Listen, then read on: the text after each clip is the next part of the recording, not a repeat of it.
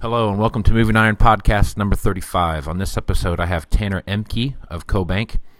Tanner is the manager of CoBank's knowledge exchange that provides market and industry research on sectors affecting the rural economy, including grains, oilseeds, biofuels, farm supply, animal protein, dairy specialties, crops, power, energy, and water. Prior to joining CoBank in 2015, Tanner marketed seed for his family seed company in western Kansas, where his family has farmed since 1885. A commodity marketing reporter for Dow Jones at the Chicago Board of Trade, and an agricultural journalist covering crop production and farm business management, he continues to maintain an active role in farming today. Tanner holds a bachelor's in agriculture economics and a master's in agricultural business from both Kansas State University. Tanner, welcome to the show. Thanks, Casey. Good to be here. So I kind of gave a little brief snippet here of what your background is, but give me a little more background on yourself and CoBank. Well, CoBank is part of the Farm Credit System, and so what that means is what we're authorized to do is we are the main lender for co-ops, for farmer-owned co-ops, and we're also the wholesale lender for the Farm Credit System. And that's about 22 associations throughout the country we lend to. And so what we do here, or what I do, is I manage our knowledge exchange division, and we do market and industry research. And we did the rundown of our main focus. But my background has been grains. I grew up on a wheat farm out in western Kansas, and majored in ag econ at Kansas State University, and so, it's kind of been my focus for almost my entire life, I guess. Been riding combines since I was a little kid, and then studying wheat markets and grain markets ever since. So, that's been my main focus, and that's what we do today. We try to find relevant issues, industry changes, or things that are going to be relevant to our customers, and what that means for opportunities and risks financially. And it can get pretty wide-ranging out there with all the diversity in agriculture. But, we can talk about this later in the podcast, but we're definitely seeing some stress out there in agriculture, but that's not across the industry by any means. Mm-hmm. And so that's one of the things we've been looking at. Tanner has been a speaker at both the 2016 and 2017 remarketing managers meeting, and he brought a lot of great information. And he's one of those guys that when we leave, he's one of the speakers that guys actually talk about a lot, and the information he brought in. So I wanted to get him on the podcast to kind of share some of that information and look back at what 2017 was, and what we got left in the year, and then how what happened in 17 is going to start shaping what happens in 2018. So, Tanner, when you look across at some of the economic struggles that a lot of these farmers have had over 2017, how is that going to affect their overall cash flow moving forward? Like, for example, we've had about 3 years now of pretty stagnant growth at best, and right. It's not been up or down, but it's just kind of stayed the same. We start looking at some of the struggles these guys are having. How is that going to affect what they do in 2018? Well, I'd say, first of all, one of the slides that I commonly use, and I think you've seen this slide in my presentation, Casey, is the debt-to-income chart. And that's the leading indicator that I usually look at of where we're going to be in 2018. And what the debt-to-income chart measures, or what that ratio measures, is very simply how much debt do you have compared to income. And right now, based on USDA's latest projections, we are at a debt-to-income ratio of about a little over 6%, of 6-to-1 ratio. So the pile of debt is 6 times larger than the income. And historically, that's not a good place to be. When you look at where we were in the late 1970s, we were bumping around 4 to 5% on that ratio, and then we headed into the farm crisis of the 1980s. So it's a leading indicator of where we're going to be heading.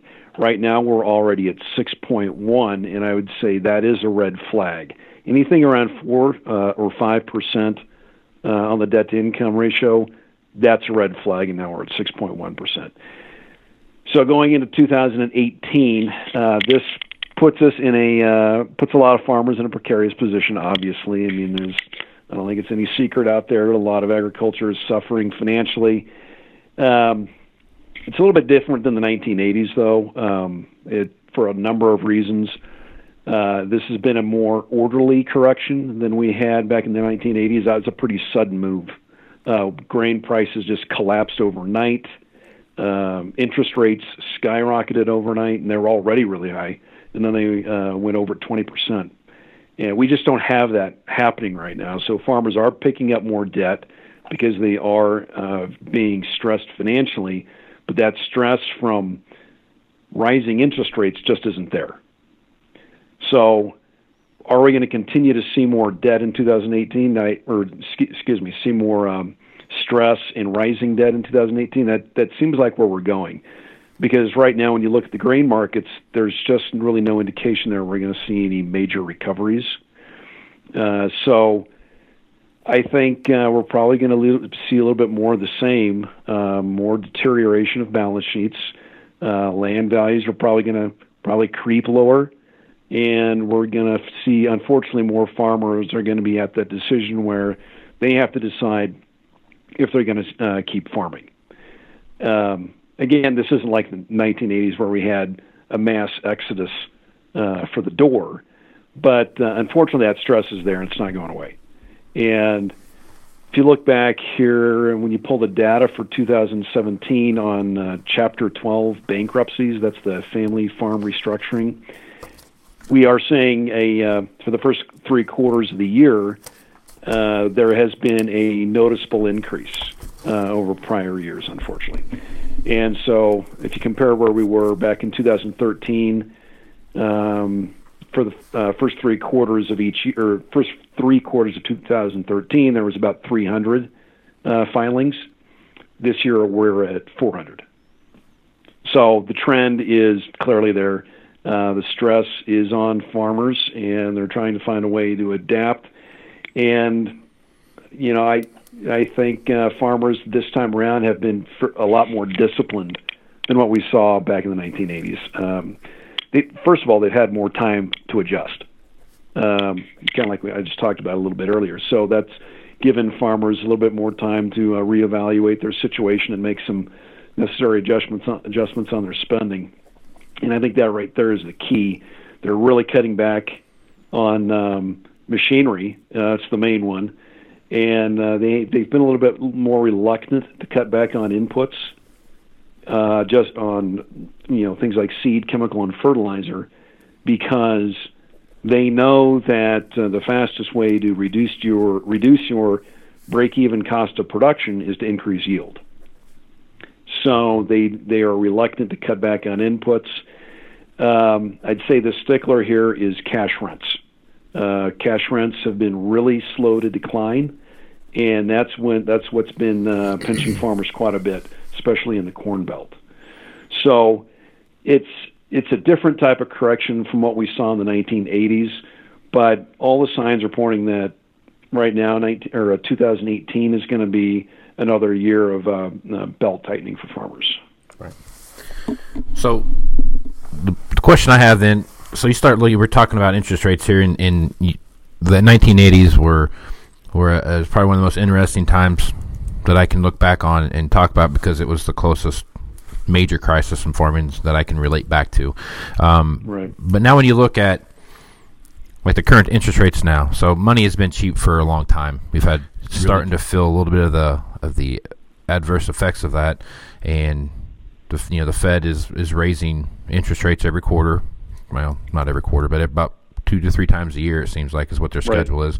And realistically, Fed President Yellen has said nothing about slowing that down anytime soon. So how is that going to play into or what the farmer is going to feel the effects of? I mean, every quarter point is that much more of a load on them, and that much more that goes away from their margins and everything else. So we're coming in a time of year where operating notes are going to be issued and applied for and all that stuff, and they're looking into like basically the end of January, first part of February, when those things start getting processed and pushed out. So what is your feel for what the current interest rate is and how that is going to affect the future, as there's a quarter point raise every 3 to 4 months?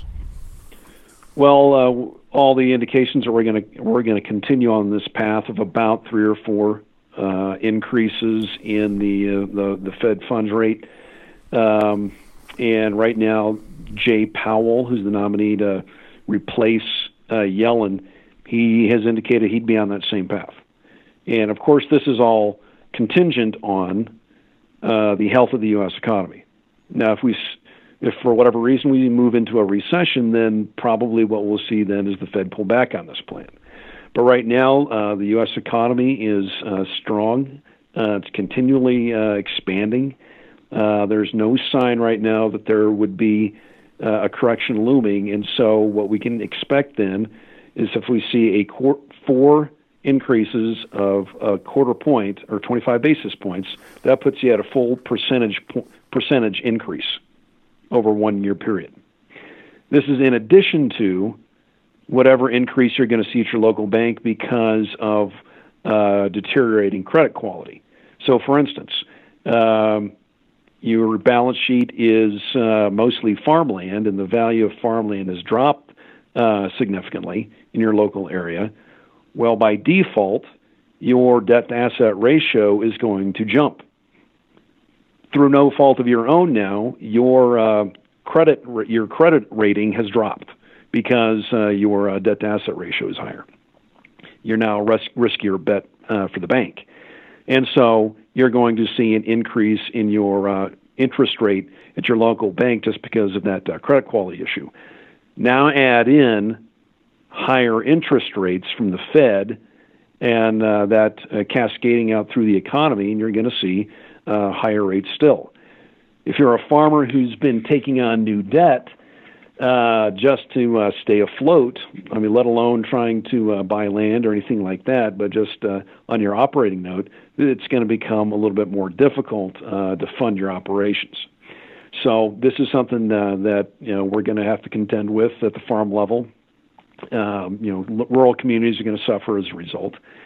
And in terms of what farmers are going to be able to afford on inputs or machinery or what have you. So it is going to be increased stress on borrowers who are already stressed. Again, this is all contingent on the health of the U.S. economy, and right now the forecast is that the economy is going to continue growing through 2018. Machinery is one of those things that I am pay particular attention to, simply because that's how I make my living. But which is a pretty important part of that. But so when I look at right now, when I start looking at the used equipment marketplace, auction values seem to be stabilizing. There's a soft bottom out there. I've said that a few times, and what I mean by that, there's 1 or 2 major hiccups in the marketplace could, in my opinion, could cause a cascade in values again. I don't know that we're that all the way that overwhelmingly healed up to the fact that things are going like they should, and we have all of our inventories are in line. All that being said, though, the late model low-hour stuff that's out there seems to be moving quickly. We got guys that are looking for all that stuff. Now, my position on that is it's not pent-up demand that guys, finally we got some extra cash, we're going to go out and buy a new combine or a new-to-me combine or a tractor or whatever it is. I think a lot of that is having to do with the fact that they are faced with making for example, $40,000 payment on top of a $20,000 shop bill, and they have $60,000 of cash that's going to affect their balance sheet somehow, their cash flow. Right. And they're thinking some bank logic may be, well, if you get a $50,000 payment, you're better off because you've conserved $10,000 worth of cash. Have you had anybody bring that up to you in that facet, or have you seen something similar to like that happening out there? Are there any indicators showing that maybe that's why there is this peak in used equipment value, or not used equipment values, but used equipment sales here in the last 6-7 months? Yeah, I think, well, anecdotally I can support that. I don't have any data beyond what you've seen out there, Casey. But if you bought if you replaced your machinery line back in 2012 or 2013 when markets were great, you made a lot of money. Then all of a sudden we moved into the correction, and commodity prices started falling. Your income started dropping. Your decision then would be, well, I'm not going to replace my machinery line this year. I'm just going to maintain it. We're just going to do a good job of taking care of it, and we're just going to hold on to it for a year or two and see what happens. And then the markets continue to drop, and finances continue to tighten, or balance sheets continue to tighten. And so what farmers did then was hold on to this machinery as long as they could. Now they're holding on to machinery that's maybe 3 or 4 or 5 years old, and now they're running, the warranty. There's no warranty on it anymore.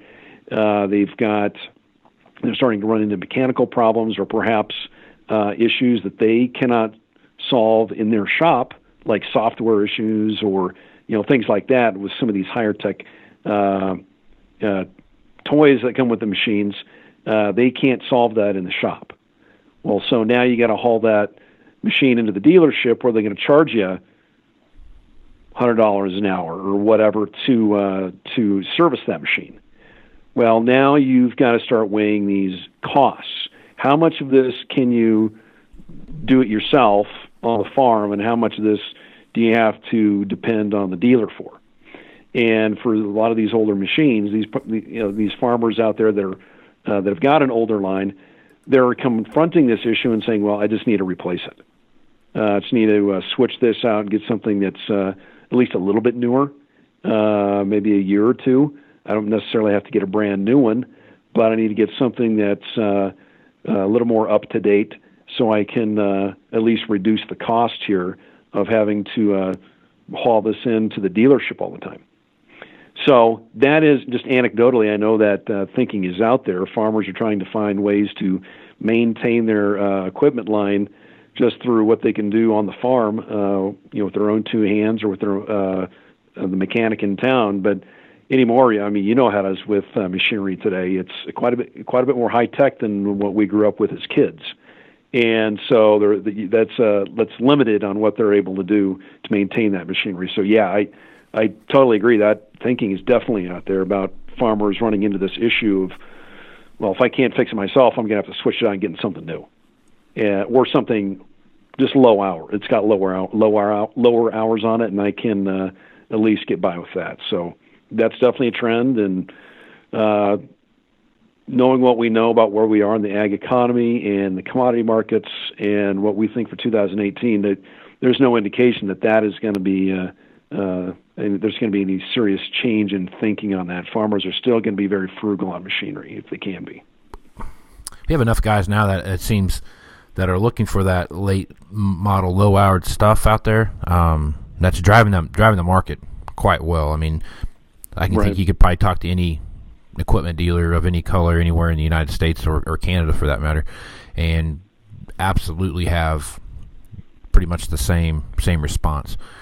This year, coming into the end of the year, it's been a little bit slower than normal, than we've seen in the past years, simply because of the way harvest went. I mean, I think there was this harvest kind of lingered forever and ever and ever, and guys now are finally getting their crop out, and they know where they're at, and they've talked to their accountants and so on and so forth, and they know where they're at in position wise. So, but to your point, if it does feel like the overall life cycle of machinery has absolutely been extended out longer than I've seen in the past years, even in the past 2 years, where guys are putting more hours on machinery per year than I can remember even 4 or 5 years ago. And guys have bought another combine or another tractor or something like that to complement what they already have, and they're still putting more hours on there, which tells me that less guys farming maybe the cash rent ground that they had, and they're picking that up, and farming that stuff. So there's a lot of stuff. Yeah, there's definitely some expansion going on out there, and we're seeing more people leaving farming, unfortunately. And as that land comes up for sale or for rent, and you're going to expand your machinery line in order to to farm it, are you going to go get a new machine, or are you going to or are you going to be a little bit more conservative there? Try to get a late model used machinery. I was farming prior to coming to CoBank, and putting myself back in those shoes again, I'd be looking for used machinery. Yep. Well, that was a good point that guest I had a couple podcasts ago, Trent Hummel, and he made a point of, if a guy picks up 500 acres now with the size of the machinery and the efficiency of the machinery, well, even if it's a 5-year-old piece of equipment, you're adding 2 days worth of work to what you already do, and you're not really out there stretching yourself to the max by picking up another 500 acres. So yeah, things are getting dynamic, things are changing, and everyone just has to change their thought process. So so what are you seeing now? Let's talk about, like we said earlier, grain markets and what all that looks like, and with harvest the way it is and what have you. So the genetics that we're starting to put out there now are really starting to come to the top.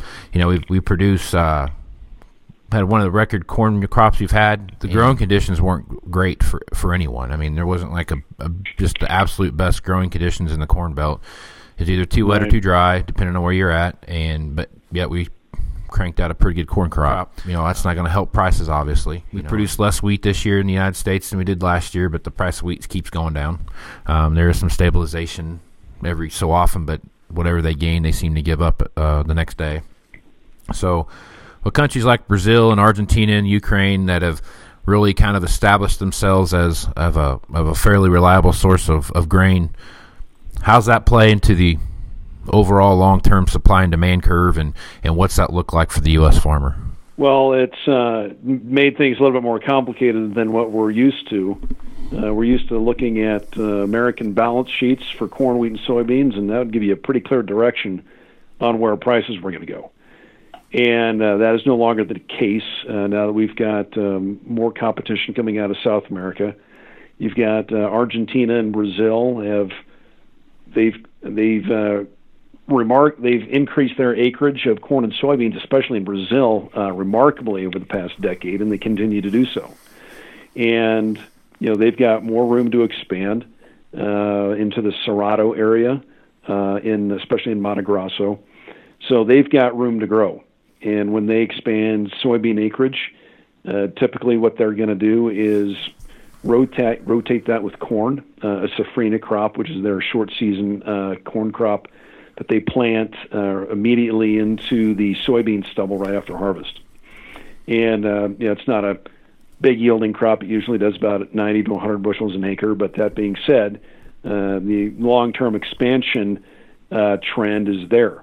And as we see rising global feed demand and biofuel demand, they've got room to pick up international trade business, and that's going to come out of that's international trade business that we could have had, but they are now picking up. So the price influence now is becoming more and more international and less focused on what happens here in the United States. At the same time, we're seeing the same trend happen over in the FSU, former Soviet Union, mainly Russia, Ukraine, and Kazakhstan. They're continually bringing land back into production that had fallen out of production back when the Soviet Union fell. In '89 now? It's been a little more than it's been a little while yet, but they're still bringing land back into production and making it more productive as well with better management. They've got better seed genetics, better technology all the way around, better management in addition to that. And so they're more well capitalized, and so they can plant and harvest those crops in a timely fashion. And so you look at those yields, and they just continually go up, in addition to the amount of acreage that's coming into production. And so now we're having to deal with that as well. And the long-term trend is that these new export hubs in South America and the FSU are going to continue to become more and more competitive. They've got a couple of other economic factors that are tailwinds for them. They have cheaper cost of production, meaning their labor is cheaper, their land isn't cheaper, Their fertilizer and seed is cheaper, and so this gives them a cost advantage. They also have a cheaper currency. So if you're an international buyer, it's cheaper to buy wheat out of Russia and convert it into rubles than it is to buy wheat out of the United States, where the dollar is more expensive. And so this is giving these parts of the world an export advantage to the United States, and that trend currently remains in place. The currency situation is such that Brazil and Argentina and Russia all have an advantage on us.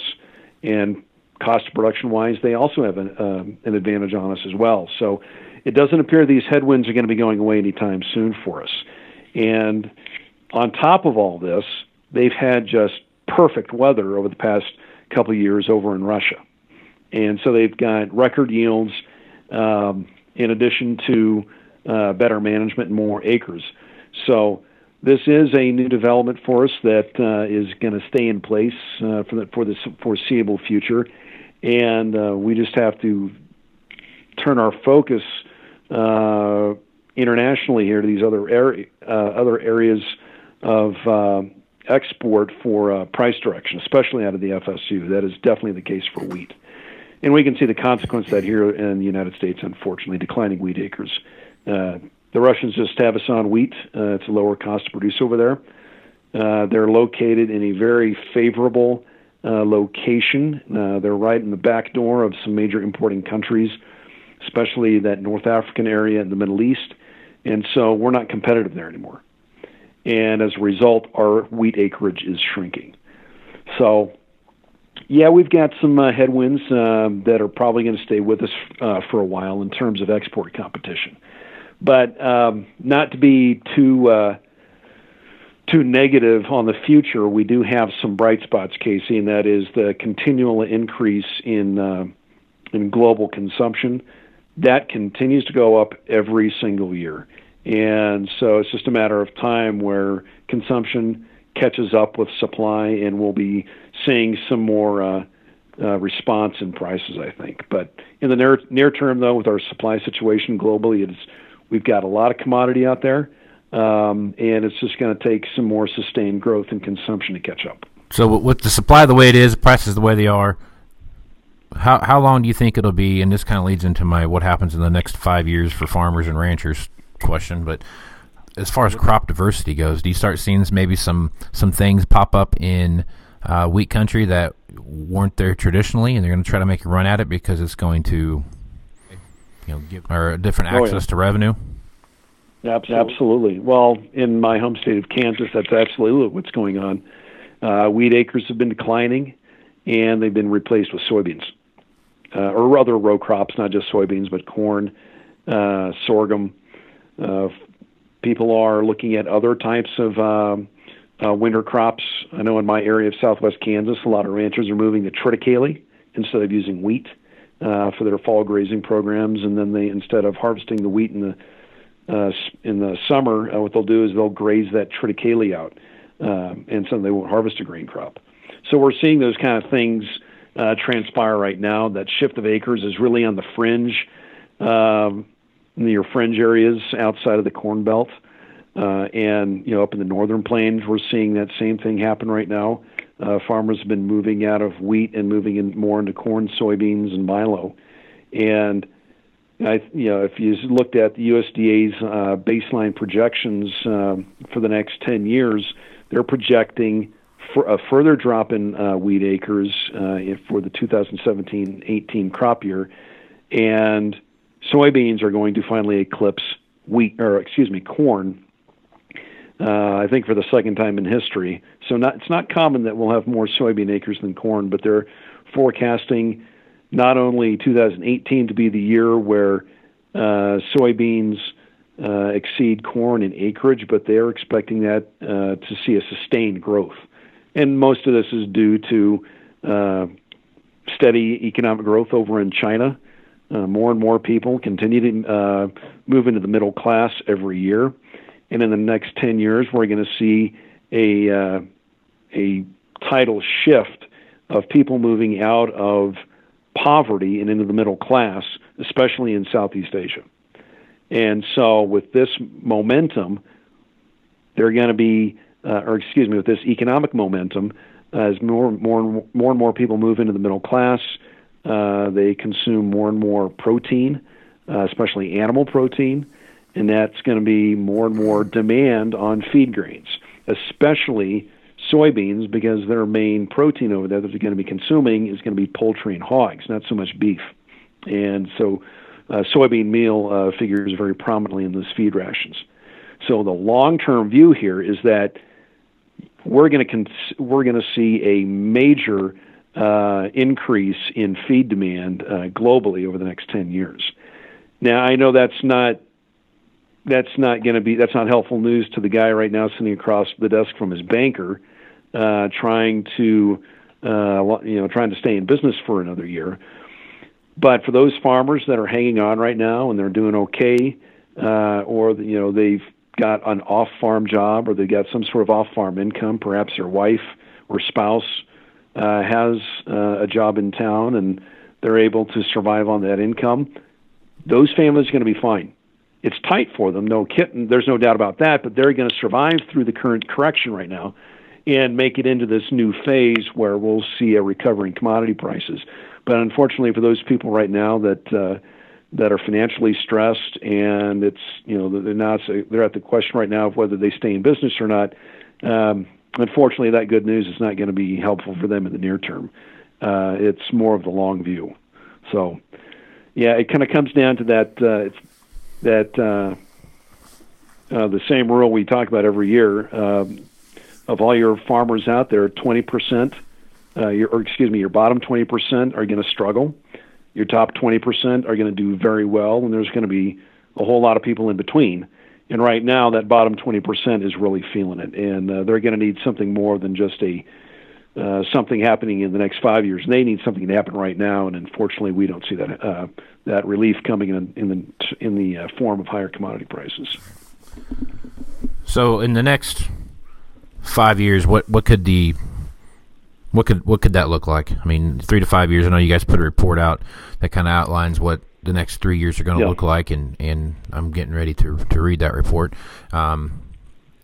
What does the next 3 to 5 years look like for the American farmer and rancher? Well, to boil that down, we put it in 2 words: cautiously optimistic. So it's driven by rising global demand, and that is clearly the positive here. And what that does is create opportunities for market recoveries if, in fact, we see some sort of weather-driven event. So if you look at net farm income this year, for instance, USDA is projecting a bounce in net farm income. Most of that's coming from the livestock sector. Well, no surprise there, because global consumption for proteins continues to rise.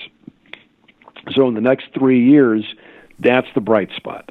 We'll probably continue to see sustained growth in that area of the economy. It's going to be livestock, it sounds like, that where the strength is.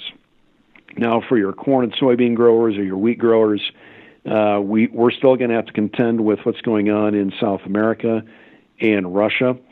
And if you look at history, their yields this past year, especially over in Russia, have been phenomenal. They're not going to do that 2 years in a row. Russia will have lower wheat yields this past year, and right now you've got some dryness going on in parts of that country. Down in South America, we've got La Nina coming on. It's in full effect. We're probably going to see some dryness in Argentina and Brazil. So we are going to see yields probably drop there as well. So 2018 looks like a year where we will see a tightening of the balance sheet and more upside potential on commodity prices. Now, are we going to $7 corn? Absolutely not. That's going to take a major catastrophe of epic proportions in order to make that happen. But I would say the upside is there, and for the majority of farmers out there that are just stressed moderately financially, this is going to be welcome news, and that's going to help lift net farm income. Unfortunately, I don't think it's going to be the price correction that we need to pick up those bottom 20% of the farmers. Those guys right now that have got another year ahead of them before they have to make a decision of whether they have to declare bankruptcy or they just say, I'm out and I'm going to rent my land out. Unfortunately, I don't think this will be the correction that they need. But for everybody else in that upper two-thirds of performers out there, I think this is going to be a positive story unfolding. Again, I want to stress it's not going to be a major shift in commodity prices. We're not going to $5 or $6 corn, but we're going to see some strength there, and that's going to be welcome news for those guys. So with all that being said, how do I position myself as a equipment solutions provider? Right. It's a pretty fancy word there. How do I position myself for the next upswing? It's what we're always looking at. Is when's it coming and how are we going to be ready? Our customers, we need to know when our customers are going to trade, why they're going to trade, when they're going to trade, and what they're going to trade, so we know that all the moving parts are in place there when they get ready to come. So I guess the question I'm asking you here is, when should I be ready? Is it 2019? Is it 2020 to start saying like, okay, this is the glut of this world supply of grain is finally going to, the supply and the demand curve are gonna cross each other sometime. And when, in your best estimation, do you feel like that's going to be? Well, it's very gradual. Mm-hmm. And I would say the tightening of the balance sheets, we're seeing that now. And again, it's not going to be a fast or immediate correction, but it's going to be gradual if we don't have a major weather event. So over the next 3 years, I would say would be the wisest way for me to say that. Next year is going to be less bad, I think. But that's not taking into account the producers that have already run out of cash. For those people, unfortunately, the gradual turn that we're seeing in the tightening of the world grain balance sheets isn't going to be good enough news for them.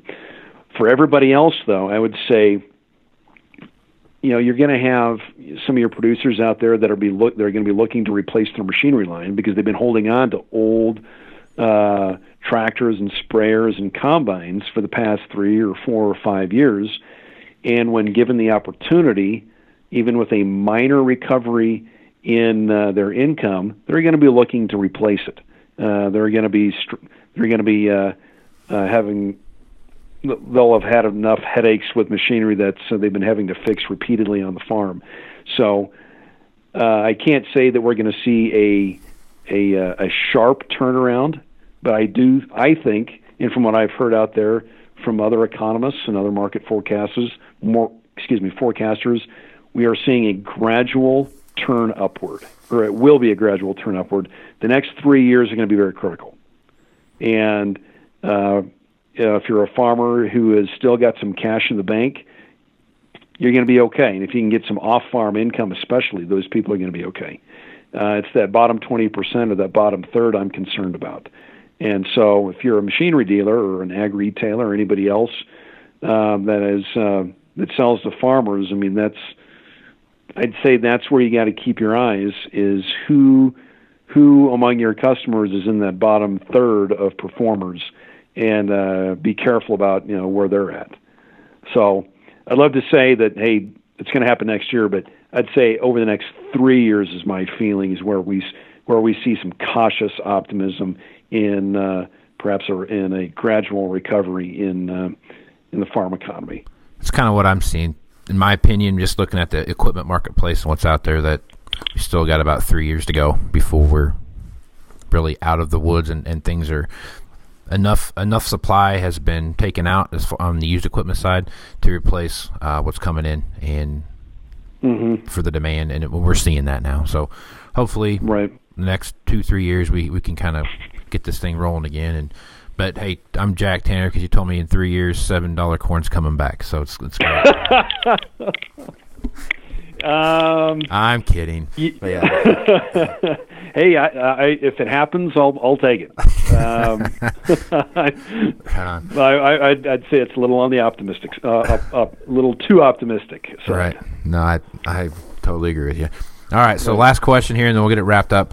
When you're looking at what's going on out there right now, what trends do I need to pay attention to, and what trends are going to start kind of be leading indicators into either positive or negative growth? I'd say, again, the chart that I reference quite a bit is the debt-to-income chart. That's a leading indicator of the entire ag economy. If you want to break it down further, I would say look at a lot of the data from the Federal Reserve banks, like the Federal Reserve Bank in Kansas City, the Chicago Fed, and the St. Louis Fed. Those regional Fed banks are going to have a lot of very useful information about where community bankers in their surveys, what they say is happening locally in their districts. That's very useful information. And right now, the indicators are that we're probably going to see some continual softening in the ag economy. And I'd say if you really want to get big picture, Casey, one of my favorite charts is looking at the price history of corn and wheat going back to 1866. It's one of the oldest data sets that we have in the entire U.S. And you can identify 5 clear cycles in commodity markets. And it appears as though we have just completed the last cycle, and we are now ready to reset into the new cycle, which means another move higher very gradually in commodity prices before we see the next spike. Who knows whenever that's going to be, but it appears as though we have cycled out, and we've got more likely upside more upside in front of us for commodity markets. Well, Tanner, thanks for being on the podcast. And before we go, do you have any last thoughts you'd like to throw out there to the people listening? Enjoy your podcast, Casey. I'd say for everybody else out there, I don't know. It's very regional. It's not nationwide. It's very regional. So always pay attention to what's going on in your local area or your state. That's going to give you a better reading than what's going on outside of your area, because things can get pretty muddied when you throw all the entire ag economy into one basket and try to measure that. The better story is told regionally.